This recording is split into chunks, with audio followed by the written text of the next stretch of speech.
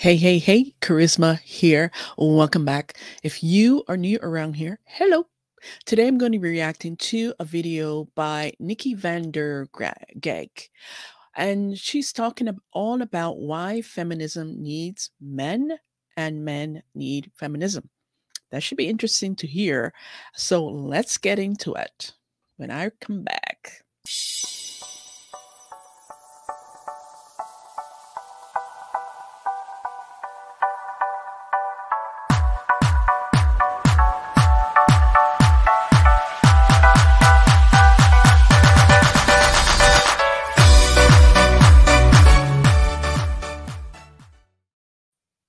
Let's go.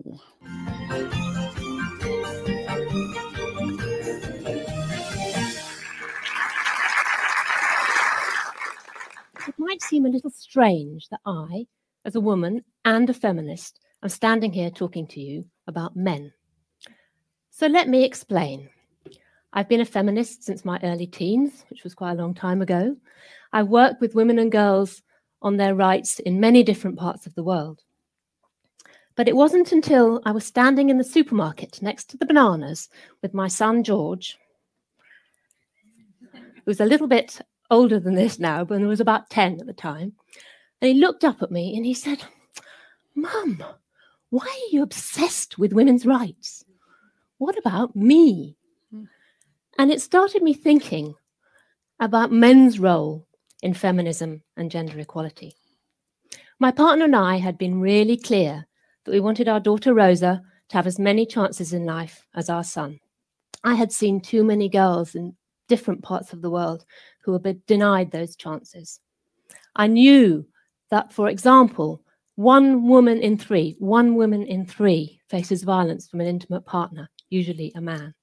And that hasn't changed since I was a young woman. I also knew that only 22% of parliamentarians globally are women. And even in the UK, the gender pay gap is 19%. I could go on, lots more statistics about the inequalities between men and women. But it did start me thinking, my son's question did start me thinking, well, do men have a role in this? I'd always seen men as part of the problem, but could they possibly also be part of the solution? And herein lies the problem, where most feminists see men as the problem. But let's hear what she has to say. So when I was visiting girls in Pakistan and other countries, I started watching the boys. And I remember very clearly being in South Africa, for example, and being in a health clinic, talking to girls about reproductive rights. And outside, I could see these little heads bobbing up and down as the boys looked in to see what was going on. Why couldn't we be involved as well? Asking the same question as my son. What about me? So I started talking to the men when I'd gone out to visit the women. I met Cristobal in the Dominican Republic, who'd come together as part of a group of men who were concerned about rising violence against women in their community. That violence had often happened because the women had gone abroad to work, and when they came back, the men didn't have a role, they didn't know what to do. He said his own father had been violent towards his mother. He didn't want that to continue for the next generation. Or Stephen, who's part of our campaign that I've been involved in called Men Care, which is about getting men more involved in the home. Stephen's from Sri Lanka. You see him here with his 2 children. His wife also went to work abroad, and he wanted to look after the children, despite the women in the family saying, "You don't know what to do, you'd be hopeless, you don't know how to do anything." And he didn't at first. He didn't know what to do about taking them to school, what they wore, what they ate, what happened when they were ill. This is him in a hospital. But actually, by the time his wife came back, he was quite clear that he wanted to share responsibilities with her. And he said, if there's one thing that money can't buy, that is the love of a child. I talked to many, many more men as well as women in the course of researching my book on feminism and men. And I have become increasingly convinced that we need to involve men in a number of different ways in work on gender equality and women's rights. So what are those ways? I'm just going to give you a few examples. I think the first thing to say is that it's really important that we don't forget that we're working with women and girls as well. There's a possibility of taking resources, taking time, of men doing the mansplaining thing and women getting left out. We really need to keep the focus on women and girls in this work. So to work with women and girls, to work with men and boys, and to work with them together. The second thing is that we need to start really early. When boys are very young, when girls are very young. And there are some great programs out there that are already doing this. For example, here in the UK, there's a program called Great Men Value Women, which goes into schools and talks to young men about what's it like to be a man? How do you feel about girls? What do you feel about the influence in your society? And there are other programs around the world like that. For example, coaching boys into men in India, which does the same thing, but through sport, through cricket, in fact. I think the next thing that we need to think about is getting men to clean the toilets. There is no country in the world where women and men do an equal amount of unpaid work in the home, whether that's childcare or domestic work. And if we could change that, it would not only be good for men and women, it would also mean a revolution in our workplace as well as in our home. So we started to explore, as part of research for the first ever State of the World's Fathers that I've been involved in, what that would mean. And actually we found that fatherhood is the one point in a man's life where change is really possible, because he's thinking about himself as a father, what his father was like, what his children might be like. And again, there are some wonderful projects around that too. So in Rwanda, there's a project with an organization called Ramwek, which works with men before their fathers. And the women in the community have made these wonderful daddy dolls so that the men can practice changing nappies and dropping the babies when they're not actually real babies and working out how it all works. So that's a fantastic project, and many others like it. I think the other thing we need to do is to ensure that there's a lot of legislation now that's in favour of women's rights, but we need to ensure that that legislation gets enacted on the ground. And in order to do that, we need to work with men in power.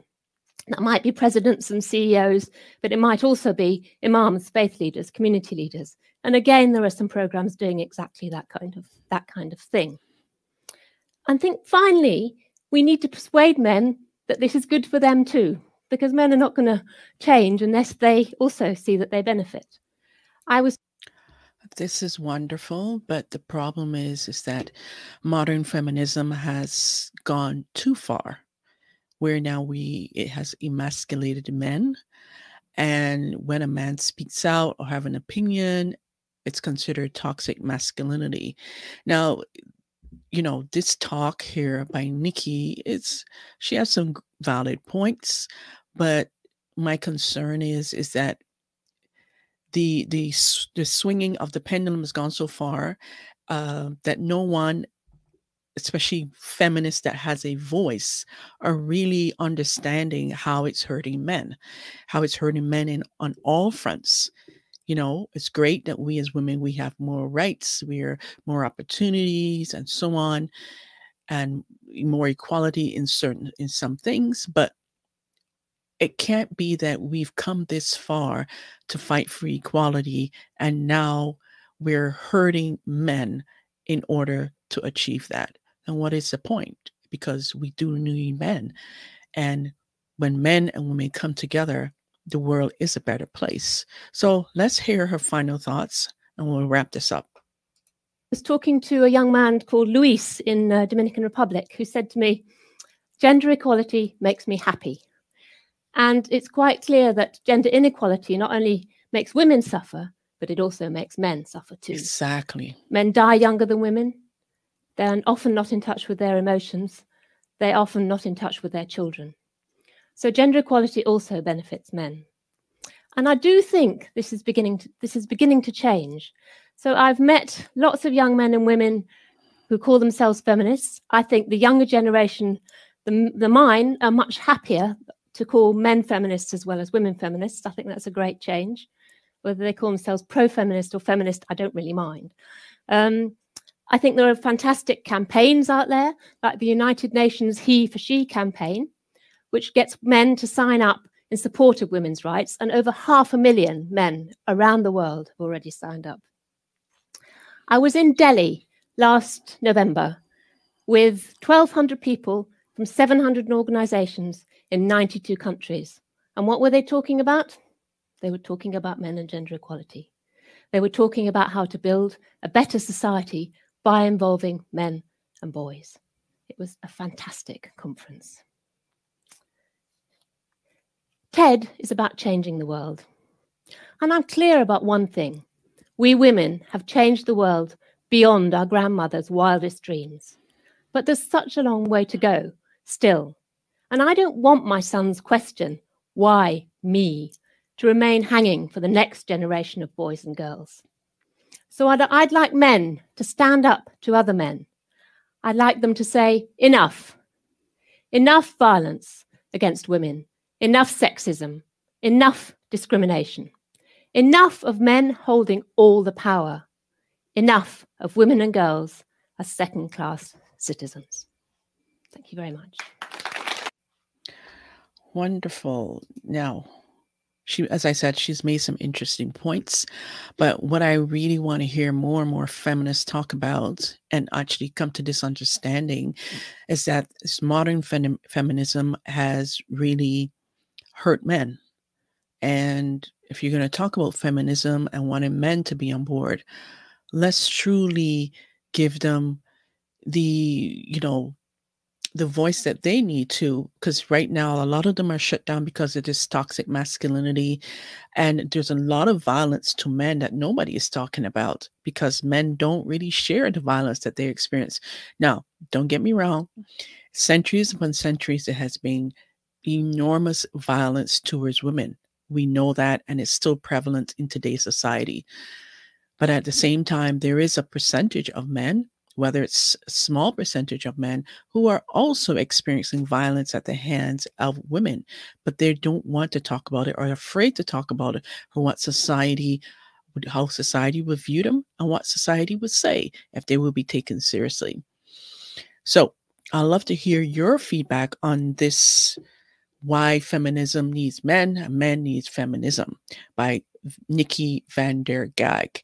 Let me know in the comments below. Share your opinions.